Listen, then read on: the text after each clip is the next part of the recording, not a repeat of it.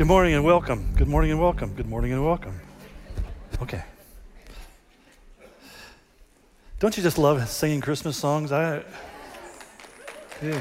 Thank you, guys. We really appreciate it. It almost makes you feel like you're somewhere else. Well, as Eric shared, we're going to continue, as Drew shared, we're going to continue going through the book of Acts. We're in chapter 15, picking up our reading in verse 34. And our topic today is the issue of character. And character is one of those kind of things that actually, character is a description of a behavioral pattern. You can have good character, bad character, or any other way you want to describe a character. But usually when we say the word character, we imply or assume that we're talking about somebody having good character, but that's not necessarily the same thing. I mean, for example, a banker might talk about your financial character, and it may be good, it may be bad. Basically, character is not about the future, even not necessarily so much about the present, but it describes what you have been in the past. And everybody has a past, and the issue is what direction is that going? Which trajectory is it taking? So today we're going to be looking a little bit about that character issue, and I know that most of you think, oh, I should have skipped this week, but I'm sorry. It's as hard for me as it is for you. Would you stand with me as we begin by reading this passage together, chapter 15, beginning in verse 34, on to the end of the chapter in verse 41. It begins as follows. It says, "But Paul and Barnabas remained in Antioch, where they and many others taught and preached the word of the Lord.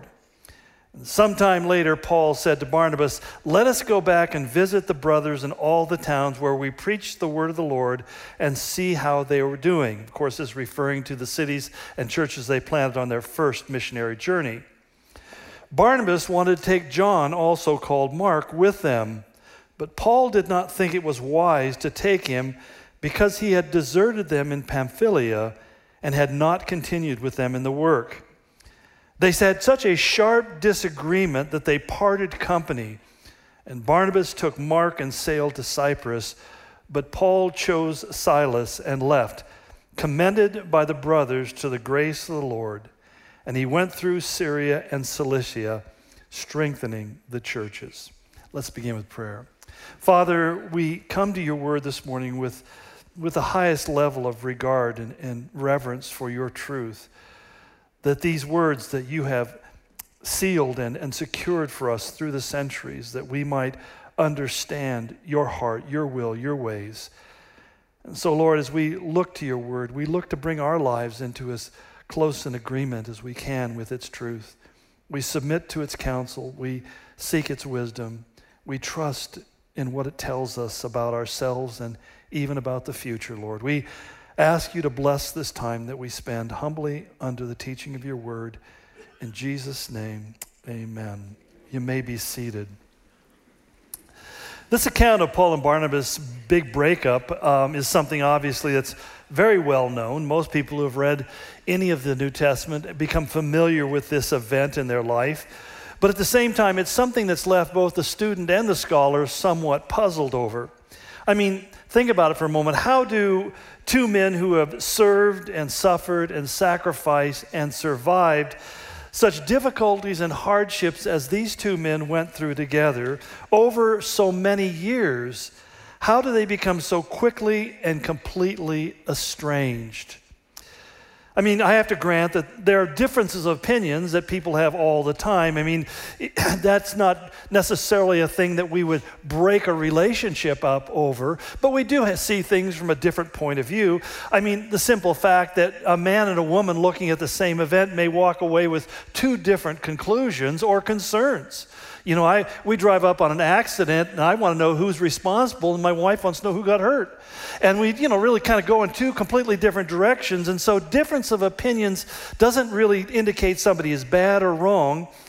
But this was no ordinary disagreement between these two. In fact, it says in the text it was a sharp disagreement. The word that's interesting that's used there in the original language means a sharp fit of anger, contention and arguing.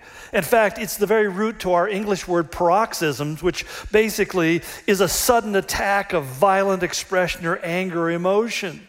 In fact, some of the synonyms for that are outburst or outbreak or eruption or explosion. In other words, they're talking about really a major blow up between these two guys. Peterson may have really summed it best when he said, tempers flared and they ended up going in separate ways. Their relationship, their fellowship was broken at this point. They both, you can picture in your mind, these two godly men are walking away in opposite directions, muttering to each other about what dunderhead the other one was. I mean, it's one of those kind of things. How can you be so obtuse? How can you be so stubborn? I can just imagine, not that I've ever had those conversations. I've just heard about them and read about them, but you can imagine this major breakup, and it kind of fractures our concept of the apostles, doesn't it, a little bit? I mean, we try to see them as kind of being otherworldly, that they were on earth, but they didn't really touch it when they walked. They could walk at night because the whole halo around their head helped to illuminate the surroundings. But to think of them as being, well, like you, seems almost sacrilegious, if not very disappointing. But at the same time, it's helpful to recognize that they were men of like passions. They were individuals who had to deal with the same fallen nature, the same foibles and fallibles that you have. And in a sense, that becomes, to me at least, a sense of encouragement, because I realize that these men, despite their many shortcomings, could be used so profoundly, so powerfully, so wonderfully by God. It really gives hope to all of us, I hope, that an inspiration, if you will, that God can use you. God can do significant things through you.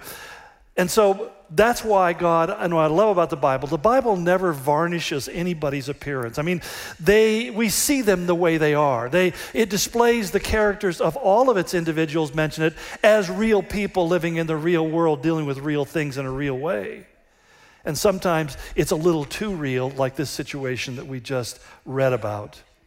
You'd assume that these men who had shared such a long and a rich friendship that went back decades, and who had labored and campaigned together, that their companionship would be something that was unbreakable, and yet it broke, at least for a season. You see, sadly, years of shared ministry was not enough to hold this dynamic partnership together. If you'd asked them why, I would suggest that they would have argued that they were standing upon principles. Usually, most times when people, especially men, get into disagreements, they're both standing on a principle where they think their view or their principle supersedes that of the other, not realizing that sometimes it's just a matter of perspective, how you're looking at it. For Paul, it was all about being faithful. I mean, to him, Mark was not a faithful man. He wasn't somebody that you could trust on, at least when you were in a pinch. I mean, the way it's even stated, he says, he deserted them and had not continued with them in the work. Again, Peterson puts it this way: he wasn't about to take a quitter who, as soon as the going got tough, jumped ship on them. In Paul's mind, he's a quitter, but the word is even stronger. The seriousness of Paul's concern is kind of underscored by the word that he uses here. The word is apostasia.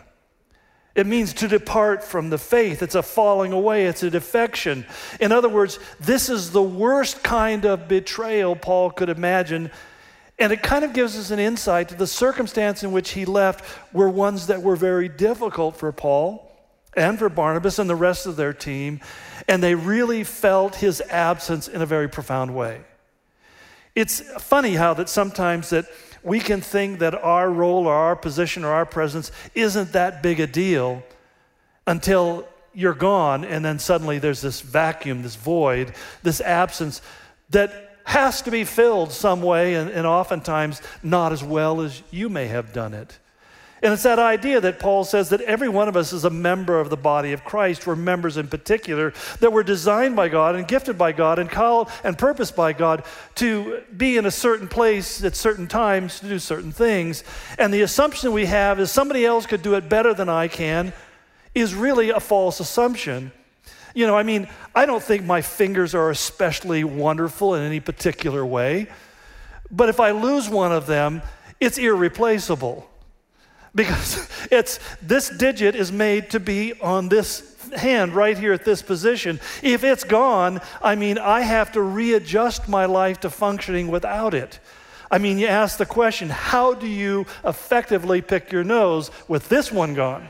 You know, these are...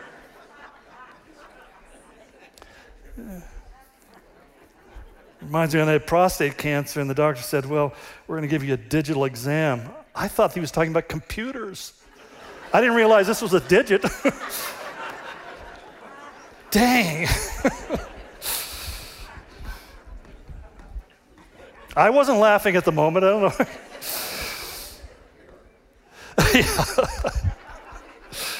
Just wait. But I think about what Solomon said in Proverbs 25:19 when he said, like a bad tooth or a lame foot is reliance on the unfaithful in times of trouble. Every one of us, I think, has experienced a bad tooth. Many of us have had a lame foot. I've broken mine, and I know that it really inhibits your ability to do what you want to do. And he says that when you rely upon somebody and they don't hold up their end of the bargain, then it's really a crippling thing that you can't avoid. Barnabas, on the other hand, I think was motivated by a different, though equally important principle. I think for him it was forgiveness. I mean, after all, God forgives all of our sins when we ask him to. I mean, he is front-loaded, you might say, with forgiveness. He's looking for the opportunity to show it to us. And so as a result, we're told that we should also be forgiving because our God is the God of second chances and third chances. He's the ultimate mulligan and do-over in the spiritual, emotional, and even the physical life. Nearly 100 times in the Scriptures, he enjoins us to be people who forgive. And he states it not as something that's optional, but something that is essential and necessary. So that in Matthew 6:15, he said, if you do not forgive others their sins, your Father will not forgive you your sins. Without forgiveness, the gospel becomes totally impotent, and our preaching becomes empty, and it's devoid of power. And therefore, Paul put it very simply in Ephesians 4:32 when he said, forgive one another just as God through Christ has forgiven you. Now, I often like to explain to people that to forgive somebody doesn't mean that you forget. There are many people saying, well, if you've forgiven me, you've completely forgotten what happened. No, that's not really true because that's impossible to do. When somebody lets you down or disappoints you, takes advantage of you or betrays you, it's pretty hard to forget that ever happened because it's an event that's marked in your life. It's like this situation. It would be very difficult, if not impossible, for Paul to say, well, I've completely forgotten that Mark left us at that key moment. He couldn't forget that, nor is that even something necessarily I think that God's saying. But what it is when we forgive somebody, we don't use their transgression as a reference point for all future relationships. And so that someone might say, well, Paul's problem is he's just not a very forgiving guy. And yet when I read Paul's letters, he talks about it so extensively, and he outlines how deeply he comprehended he had been forgiven because of his far more horrendous behavior than anything Mark had ever done. But it's hard for me to think that that's what was going on here, that he was simply unforgiving and bitter and resentful. Importantly to us, we need to understand that faithfulness and forgiveness are foundational principles of the Christian life. They're key to being Christ-like. They're virtues that should be central to who we are, how we think, how we live, how we interact with the people around us. So that if you are caught in this place where you simply can't see a person without referencing what they did, then you need to find a way to reconcile that. That's all there is to it. That you need to be able to find a way that you can come to peace in your own heart and, if necessary, to be at peace with them and let it go and move on. Not because you have forgotten it, but you realize, I don't want that to be my reference point for future relationships. And that is an issue for many people. I mean, there are many people who are just caught in the state of unforgiveness. Somebody did something at one time in their life, and every time the thought of them, God forbid you run into them in Fred Meyer, and suddenly you go, oh, there they are. pretend like we're into yogurt. We have these kind of reflective things, and if we can't just simply look at that person and say, hi, how are you doing, and feel free in our hearts towards them, then we probably have something we need to work at. And it may be so deep and so severe that you actually need to sit down and talk about it, but then again, not necessarily either, because if you can just let it go and they can let it go, then there's really no reason to keep on hammering on that same piece of metal. But what is critical is that it doesn't become the thing that defines you. And that's always, I think, the challenging thing in life. Lord, what am I defined by? What am I being defined by in this moment? Because whatever that defining thing is, that will influence your choices and your decisions and your behaviors. If you hold on to unforgiveness for things people have done, you'll be cautious and arm's length with people all the time. And you probably welcome COVID. That's what I love about COVID. It says, weep with those who weep and rejoice with those who rejoice, but make sure you're wearing a mask and you're at least 6 feet apart. And you might feel really good with that. Hey, this works for me. This works for me. I can stay distant from people. But you also find that that's its own kind of danger and poison. It's something that really begins to hold you in check as a person, and you stop moving forward. If you feel like your life is kind of circling, like a dog waiting to go to bed, you keep on walking around the bed, but you can't really kind of stop long enough to rest and be at peace, then you probably have come to some issue like that in your life that you just can't let go, and you're stuck. You're stuck in that place. And what's scary to me about getting stuck is I find that Christians who get stuck stop growing spiritually. They're the ones who always say, well, I believe in the Lord, but I don't have the faith to trust Him for what's going on in my life. And the reason is because they're not having a present experience of God's grace and goodness, because they have really blocked that expression, blocked that experience of God. So when somebody says to me, well, I'm going through a dry period, I just don't hear the Lord, His word doesn't speak to me, my first question is what is it you're not dealing with? What is it you're not willing to address? What have you said, I am not going there, don't even bring it up, I'm not going to even think about it or talk about it, I'm not going there. And at that point, you get stuck and you stop growing. The Christian life is meant to be one that is constantly growing and maturing and deepening as we walk with the Lord. But I also find that in my experience that when you come to a situation, finding the truth, finding out what's right, what's wrong, what's good or evil, that even though they exist in very absolute, clear, concise, black and white, dichotomous terms, I mean, right is right and wrong is wrong, and there's a dark line that separates the two. But the process for me as a sinful man getting clarity on that issue is something else. It doesn't come easily, and often it comes with great difficulty. And at the very risk of sounding evasive or nonsensical, it's never clear until it is. It's never clear until it is. That when I am facing situations that I just can't reconcile in my mind, God, how can this be? Why is this allowed to happen? And I pray over it and pray over it. It's becomes so cloudy and so confusing until a moment in which God says, this is what really is the line that you should be standing on, what you need to do, how you need to respond in a way that honors me. The answer to who is right or wrong, especially when we're talking about relationships, oftentimes lies somewhere in the middle. And that's because we are all sinners, we are all frequently sinful and fallible, so that no matter how right you may be on an issue, you'll also find some degree of wrong on your part. That even if the other person was completely wrong in their behavior towards me, I often find that my response to their wrong is equally wrong. And that makes me equally sinful in the eyes of God. And it's a lack of awareness that really robs us of one of the most essential virtues in our life that is not native to us. It doesn't naturally come to us. In fact, it's counterintuitive to who we are as people. It's a thing called humility.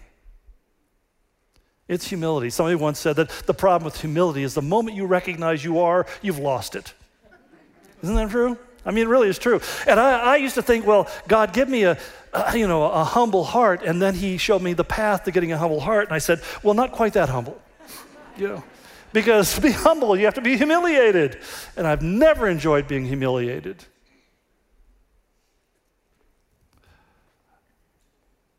But as Paul explained to the doctrinally concise Roman Jewish community, he said, let God be true and every man a liar. In other words, truth is found in the heart of God. It's not found in the heart of man. And we have to be aware of that I am not absolutely true in anything in my life because I'm constantly hounded by a fallen, sinful nature. And it is only the Spirit of God and only the grace of God that operates within that realm of the Spirit that any of us can really be true to God in the truest sense. That we can do anything that's really can be called altruistic, selfless, because it doesn't naturally flow out of us.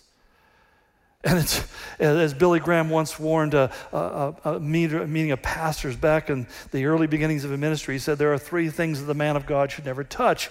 And I summarized them as he should never touch the gold, he should never touch the gals, and he should never touch the glory. And what I've found over the years when I've had friends who have touched the gold and they've touched the gals, that first they transgressed by touching the glory. They began to be used by God, and then they began to think that God used them because they were so good.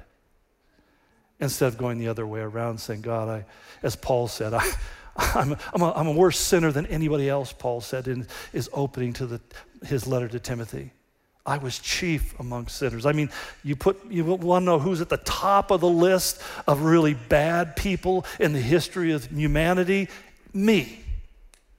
Or as G.K. Chesterton put it so well, when he was asked the question, what's wrong with the world? He said, dear sir, I am. I am what's wrong with the world. It's that awareness that God is true and we are not. Because none of us really have 20/20 insight on a situation. As Paul told the Corinthians, he said, now we see but a poor reflection as in a mirror, then we shall see face to face. Now I know in part, but then I shall be fully known. Now, we think about poor reflection in a mirror. I mean, mirrors, today are pretty good. In fact, in my case, they're way too good. I just like them to be, I have to feel good about myself. I have to take my glasses off, and then I can't, is anybody here? And then I look flawless, but I put them back on and go, oh my gosh. Well, the whole point is that in their day, a mirror was nothing but a piece of brass or bronze plate that was polished as high as they could so that they could see their reflection, but it was really kind of a modeled reflection, It's not really particularly clear. And he said that's the way we're looking at circumstances. We look at situations. We look at other people, and we can see them, but we can't really see them with absolute accuracy. If for no other reason, I never really know ultimately what's in somebody else's heart. What are the driving motivations and passions of their life? And sometimes we don't even know that about our own selves. And that's where character comes in. The character is a track record that you look back on how a person has lived their life, the decisions and choices and actions that they've made, and you realize those are the fruits of their character being expressed in a visible way. That's why Jesus would say, judge a tree by its fruits when he was talking about false teachers. He says, don't just listen to their word, don't just listen to how wonderfully they communicate, but look at what their life is really about, how they live out their life on a day-to-day basis. And he said, then you'll know what's real and what's not. Now, for every one of us, that kind of scrutiny is a little bit, it's terrifying, isn't it? As someone said, it's the worst day of your life is when the 2020 van pulls up in front of your house. Now it's when people get your email address. And it's, you have no idea what's going to come down the tube. But in all of this, the man I am more concerned about is the one who is absolutely certain about the things for which it is not possible for him to be absolutely certain. Certainty can be a deception thing because only God speaks with absolute certainty. I can tell you what I think, I can tell you what I feel, I can tell you how something looks to me or how it impressed or touched my life. But in the end of the day, only God knows what the absolute truth is. Because God is the only one who holds the future and views it from a past perspective as well as a present and future perspective. It's a limitation that we have. You see, I don't know another man's heart or motivation. I don't even know what God's plan is for his life or the purpose that he has, much less even knowing it for sure about my own life. You know, I look at my life today and I have no plans for doing anything tomorrow or next year different than I have done last year or today. I don't have any plans, but I understand that I serve a God who can alter those plans dramatically. And if 2020 hasn't convinced you of that, I don't know what will. You know, none of us are living the life that we thought we were going to be living. We're not even celebrating Christmas the way we thought we would be celebrating Christmas. We didn't foresee that.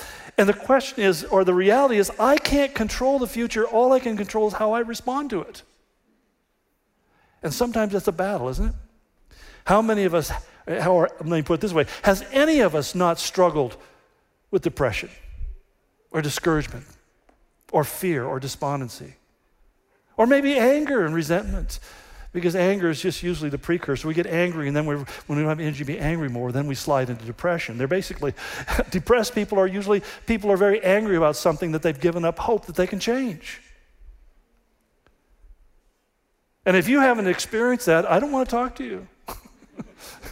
Don't tell me how good you feel. I don't want to hear about it. And that's why it's well for us to keep two passages of Scripture in our minds. First of all, when God was looking to select a king to replace Saul, he told the prophet Samuel, "The Lord does not look at things man looks at. Man looks at the outward appearance, but the Lord looks at the heart."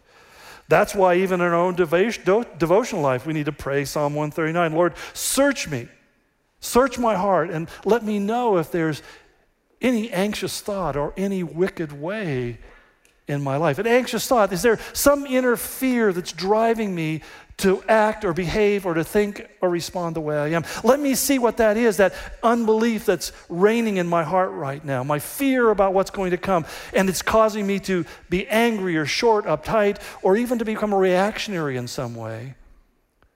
And even beyond that, Lord, show me if there's a wicked way in me. Our problem is that the word wicked has, in our generation, has come to mean something really, really bad, kind of a Jeffrey Dahmer kind of, you know, it's something really, really, really wicked, you know, kind of if you're not a cannibal, you're not really wicked. But in a biblical sense, wickedness simply means that you've gone a different way than the way God wants you to go. And suddenly, we find there's maybe a whole lot of stuff in our life that we don't give a second thought about, that God says, but that's wicked in my sight. That's a wretched thing, because it's taking you away from your best interest, both in time and eternity, and it's drawing you into another set of things that will destroy you and bring harm. The other passage is Isaiah 55:8, where he says, "My thoughts are not your thoughts, neither are your ways my ways." I don't think about things the way you think about things. I don't look at them the way you look at them. In fact, the path that I want you to go is probably not one that you would have picked for yourself. I look back at that now, I think, here I am, just creeping up, well, not creeping up, I'm racing towards my 71st birthday. And I think about my father-in-law sent my wife and I some pictures that he had from when we were young. I mean, you look at them and just go, where I thought I would be when I was that old and where I've ended up are two vastly different places. I mean, I didn't even know where Spokane was.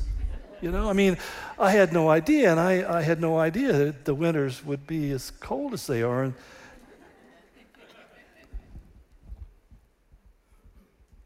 And yet I look back and say, but God, what you did was so much better than anything I could have done for myself.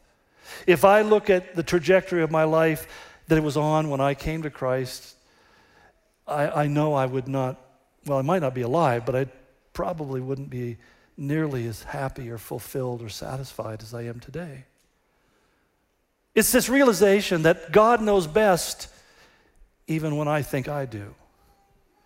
And when I've come to those moments where I don't understand, God, why are you allowing this to happen in this way in my life? And everything within me wants to say, God, this just isn't fair.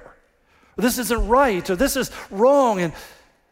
And yet somehow, for reasons that I can't comprehend, you're allowing me to go through this because God is more concerned about the work he's doing in you than any work he will ever do through you. God is more concerned about what he places in your life than he is where your life is placed. And it's that problem we have because we tend to measure our value and our existence by the two bookends of birth and death.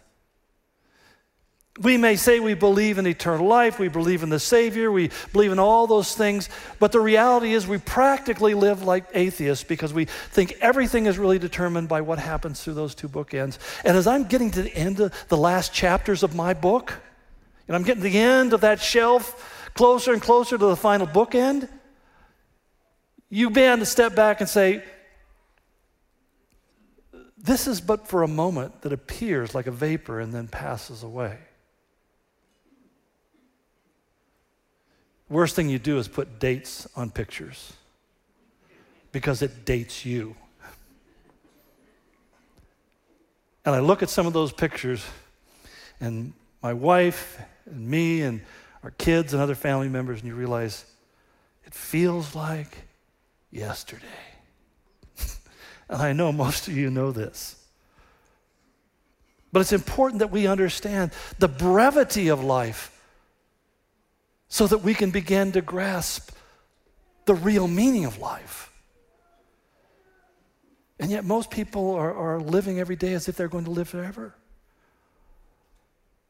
I was thinking about our president-elect, maybe, Joe Biden, 78 years of age.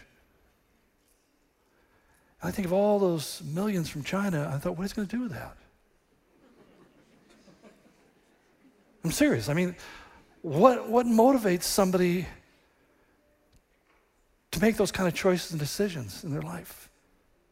What would drive you to do that? And I think it's such a foolish thing. Because like the guy said at the funeral, he said, how much did he leave behind? And he said, all of it. Everything you and I have, we'll leave it all behind. But we operate as if we need to be able, we're like the pharaohs of Egypt who build tombs filled with all the good things that we're going to need in the afterlife. And guess what? They open the tomb up and everything's still there. Except even the dust that was once that person. And I think that breaking free from that kind of mindset is extremely difficult. In fact, I would say it's impossible without the grace of God in our life.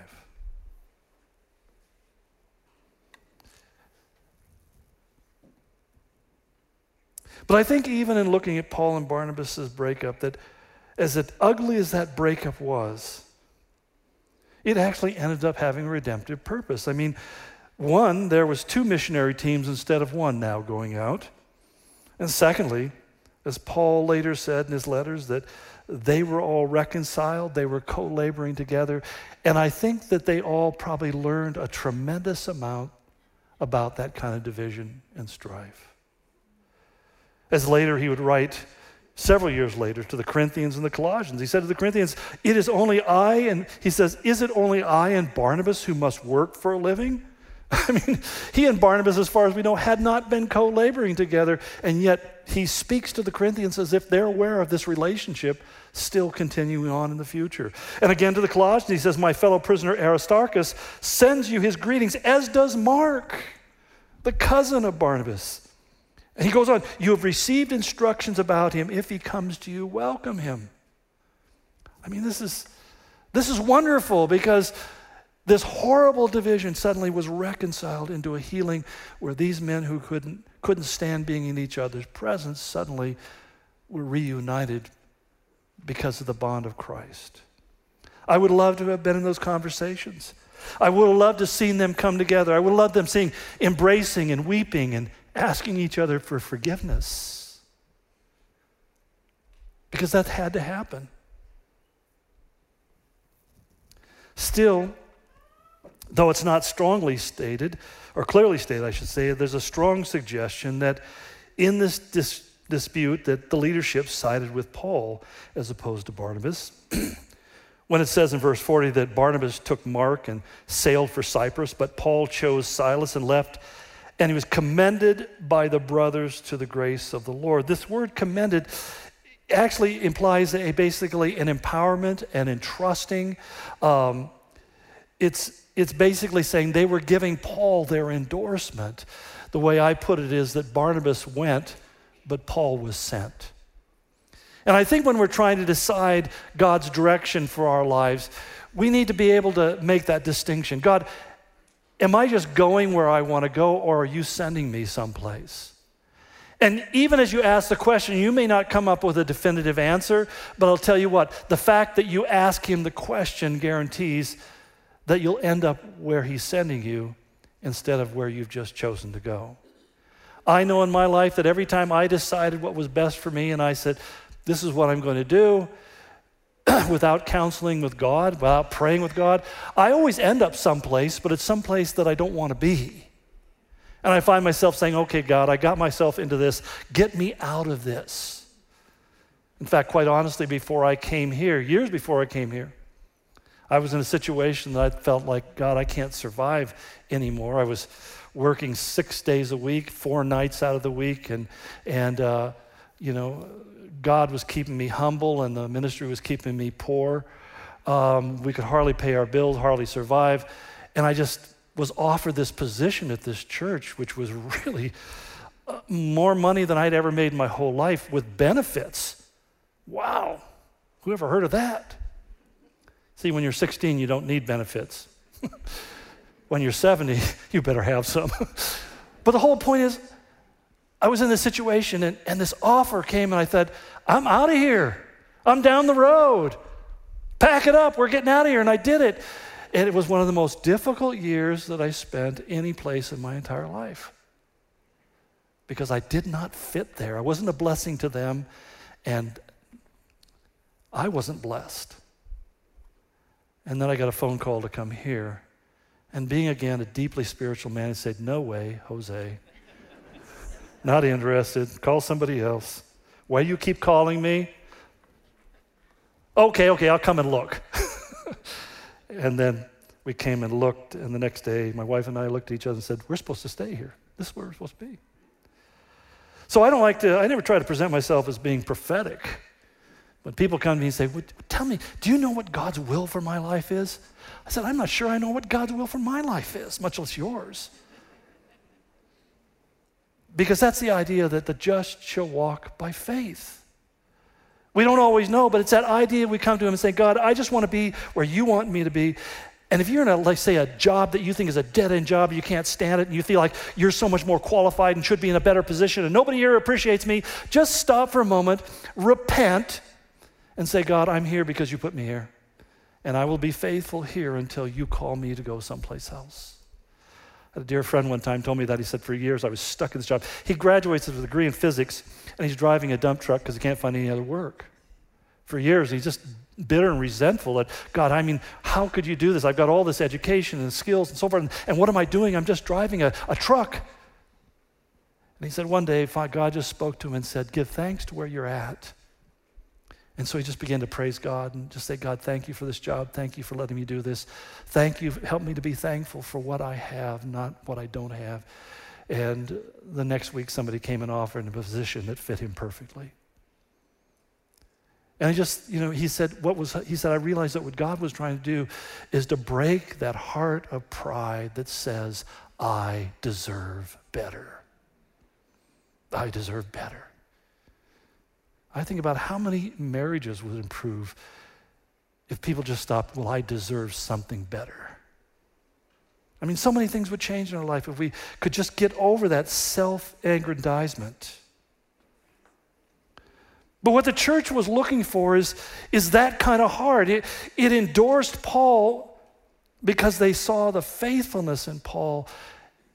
And the issue was not being unwilling to forgive Mark. It was basically saying, is he mature enough? Has he learned enough to be faithful, to stand firm in the face of adversity? One of the reasons is because biblical virtues never exist in isolation.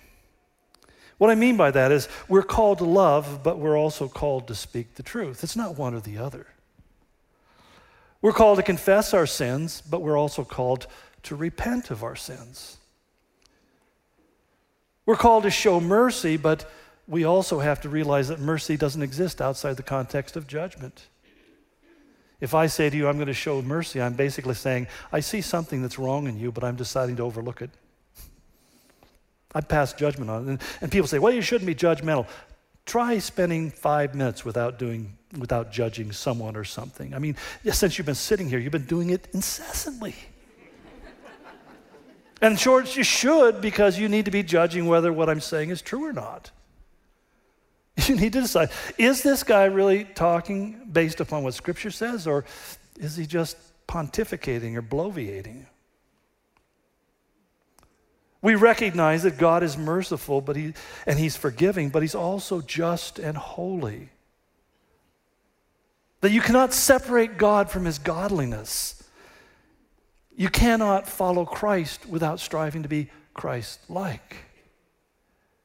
These things are interrelated. They're aspects of Christianity that are so interrelated that Peter put it this way in his second letter to the church. When in the very beginning, the prologue of the letter, he says, his or God's divine power has given us everything we need for what? For life and godliness. Wait a minute. He's empowered me with everything I need to be a godly man. Godliness means God-likeness. He goes on, through our knowledge of him who has called us by his own glory and his own goodness, so that through him you may participate in the divine nature and escape the corruption in the world caused by evil desires. Whose evil desires? Mine. That I bring corruption into my life and into the world by my evil desires. And he says, I will give you everything you need to escape that so that you can be a participant in the divine nature. I mean, think of it from that perspective. The Holy Spirit is living inside of you if you're a believer so that you can live in a way that you're participating with him. You're sharing with him in the life of God-likeness. And that's why he goes on, for this very reason, make every effort to add to your faith goodness, and to goodness, knowledge, and to knowledge, self-control, to self-control, perseverance, and to perseverance, godliness, and to godliness, brotherly kindness, and to brotherly kindness, love. 7 virtues, he says. These things are to be added, continually being added to your life as you pursue after God. For if you possess these qualities, he continues, in increasing measure, they will keep you from being ineffective and unproductive in your knowledge of our Lord Jesus Christ. But if anyone does not have them, he is nearsighted and blind and has forgotten that he has been cleansed from his past sins. See, Peter understood the problem of people who professed their faith, who were sincere in their faith, but they never really changed. And I don't think living a changed life is absolute proof that somebody is saved or not saved. I think it's an error we make. I never try to decide whether somebody is going to heaven or not, or they know Jesus or not. I just know what the Bible says, that you must believe in your heart, you must confess. I know what the Bible says are the predicates of getting eternal life. And if somebody says, well, I've done all that, then I have no question. I don't have the right to question, well, do you really know the Lord? But it does raise a question sometimes. If you know him, why isn't it being translated into your life in some identifiable way? And that's a serious question that we need to be asking ourselves. We need to be asking other people. Why isn't it translating itself? What are the things that's blocking it? Because he just said, I've given you everything you need. I provided with you everything so that you can have your faith, and then you can begin to add to that faith and grow. And he says, if you're not adding to your faith, if there's not a progress, if the trajectory of your life isn't upward and onward in the will of God, then something has caused a blockage. And you need to begin to say, what is it that blinded me? What has made me so nearsighted? And I love the word nearsighted because I'm not. But the idea of being nearsighted is you can only really see what's right in front of you, but you can't get the big picture. You can't see what's out there. All you can see is what's right in front of you. And that's the way many times Christians live their lives. They're so burrowed into the situation that they're in this moment that they can't step back and see the bigger picture, what God's doing. The idea of progressing in Christian virtues is especially true and especially important when we're speaking about those who are in positions of influence or leadership within the church. That's why Paul would say to the Corinthians, he said, now it is required that those who have been given a trust must prove faithful. And that's in a continuous sense. Not that they were once faithful, but they are continuing to walk faithfully with God. And this is why Paul in his letters to Timothy and Titus gives an extensive list, some 21 essential qualifications for spiritual leaders that he says must be met and must be maintained. I mean, it's a harrowing list. So although I admire Barnabas' desire to give Mark a second chance, I love his compassion, I love his love. He was known as the apostle of compassion, but he was overlooking one of the necessary qualifications for somebody to be in leadership that Paul said in 1 Timothy 3, let them also be tried and investigated and proved first.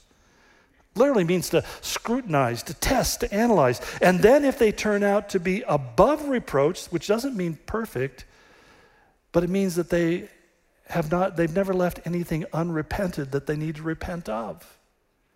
That they're addressing in the moment, they're keeping their spiritual debts very close and short. He says, then you can let them serve. Then you can let them serve. See, undoubtedly, Mark had many commendable qualities. I mean, he gave us the Gospel of Mark. I don't want to trash on him too much. But at this point in his life, faithful endurance wasn't one of them. In the face of hardship, he gave up. And this is why years later, when Paul was facing death and wanted to pass the baton of leadership to the next generation, he wrote to Timothy and said, the things that you have heard from me among many witnesses, commit these to faithful men who will be able to teach others. And that means by word and example. You therefore, he said, must endure hardship as a good soldier of Jesus Christ. Basically, it's a call to focus on this issue of character rather than cleverness. To focus on conviction rather than what happens to be convenient or even your skill to communicate. To focus on commitment rather than celebrity. Each time I hear about a celebrity pastor crashing and burning, and it happens far too often, far too many places. And there's something about you get to a certain place of elevation that sets you up for failure. Every time I think about it, I'm reminded of Stephen Covey's 1989 book, 7 Habits of Highly Effective People. I mean, I don't necessarily subscribe to everything he wrote in the book or agree with everything. I think it's a very good contemporary book of advice to Mormons. But there's some undeniable truths in what he wrote. I particularly loved the introduction when he made this following observation about America. This is back in 1989. He said, most of the success literature published in the United States for the first 150 years focused on the character ethic as being the foundation of success. What's the character ethic? Well, integrity, humility, simplicity, fairness, modesty, love, courage, justice, and the golden rule. However, shortly after World War I, the basic view of success shifted from the character ethic to the personality ethic. In these books, the driving force behind success was an individual's personality as opposed to character. Things like public image, how you dress, how you perform in social interactions, positive mental attitude, skills and techniques to get people to behave in certain ways. As long as you say and do the right things and package yourself in the right ways, you will be likely to get the results you want. I guess my question for you would simply be, which of these two do you think God is more concerned with, your personality or your character? Because I absolutely think many times we think personality is the thing that matters. Where God says, I don't really care for any of your personalities, I'm more concerned about your character.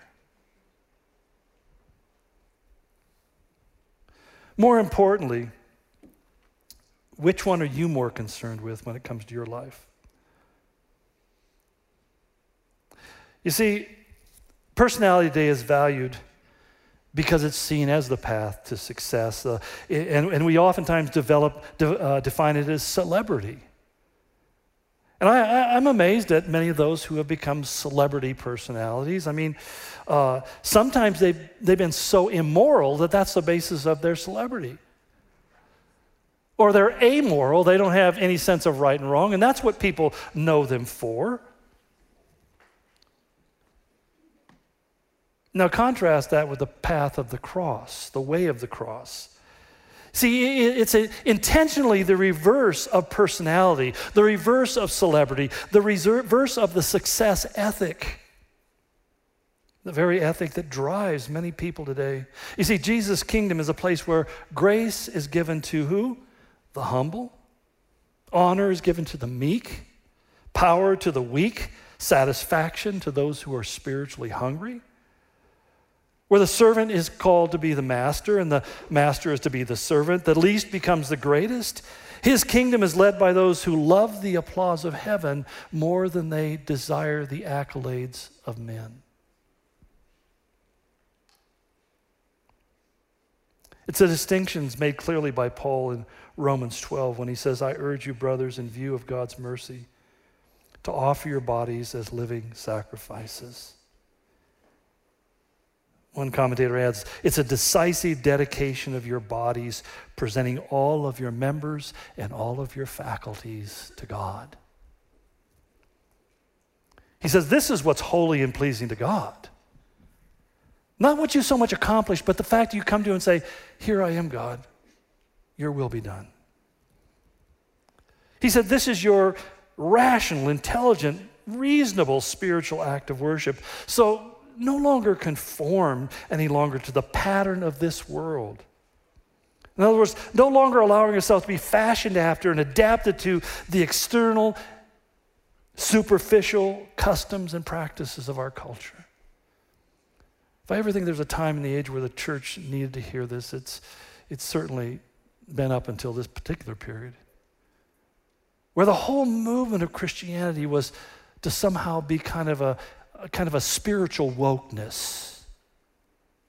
That our music really parrots the world's music. Our verbiage kind of echoes what they talk about. We're kind of lining up with the culture and so that we can stay connected and relevant and all this sort of stuff. And what we fail to realize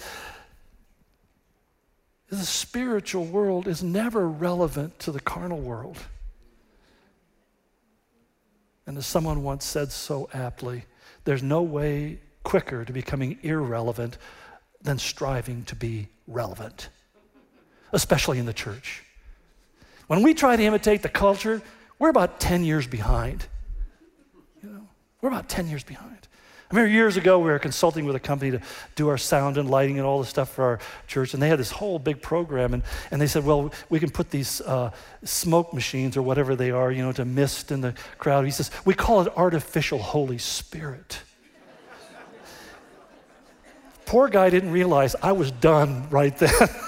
No, thank you. The minute you're talking about doing something artificial and spirit in the same, something's very wrong here. And you step back and say, okay, who are we trying to reach? We're trying to reach people who want to know God, not who think we're woke.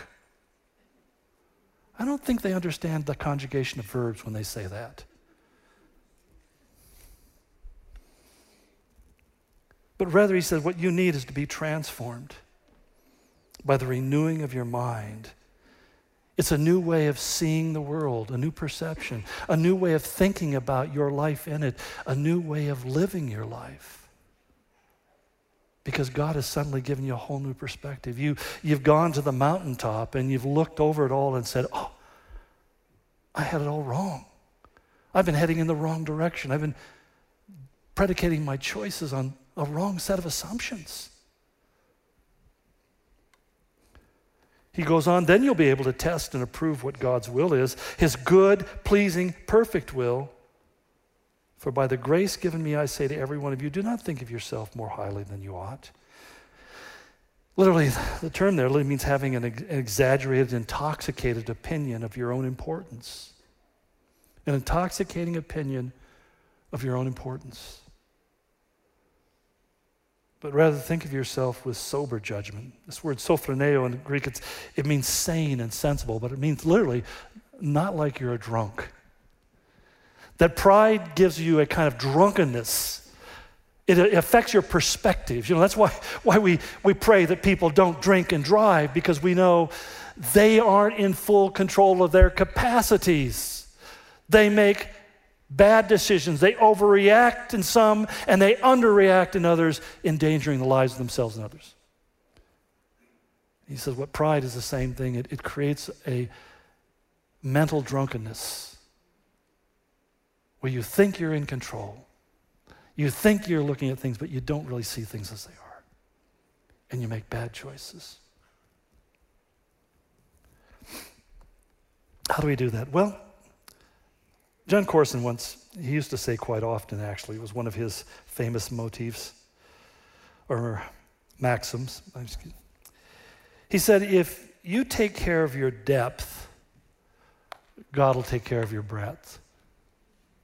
If you concern yourself with going deep with the Lord, he'll take care of all the other stuff on the surface. If you work on that vertical relationship, he'll take care of the horizontal dynamics of your life. And one of the things you'll find when you do that is he actually follows up in that way. He actually does it. I often tell people there's two things that we're told to do. One is to look up and look out. Look up first, for your redemption draws near. Looking up is that basic statement saying, I am not living for time, I'm living for eternity. And I realize that eternity is a whole lot longer than any amount of time I have here, and it's forever. I want to live my life predicated on my eternity, not just predicated on my best life now. And as soon as you do that and you bring your eyes back on the horizon, you see the horizon with a whole different lens. As Jesus said, you see the fields are white and ready to be harvested. And you say, God, you've provided me with a great opportunity. Father, I pray that you'd do a work in each and every one of us, myself in particular, Lord. One of the biggest dangers, James said, is if we preach to others and then we don't do the very thing that we say, that we're under a more severe judgment. The consequences are more radical and more penetrating. So, Lord, I pray that you would help us. You would help us to be men and women who are more concerned about our depth than we are our breadth. We're more concerned about our relationship with you than we are about any other relationship in our life, because our relationship with you will really dictate what our relationships with other peoples are like. Help us, Lord, to be able to get high enough on the mountaintop of spiritual life to look out on our world and our relationships, our families, everything going on in the world, and to suddenly see it holistically, to see it as it really is, to be able to discern what matters and what's done, what's critical and what's not critical, what's valuable and what is not. We need your help, Lord, in this. So please help us, we ask in Jesus' name.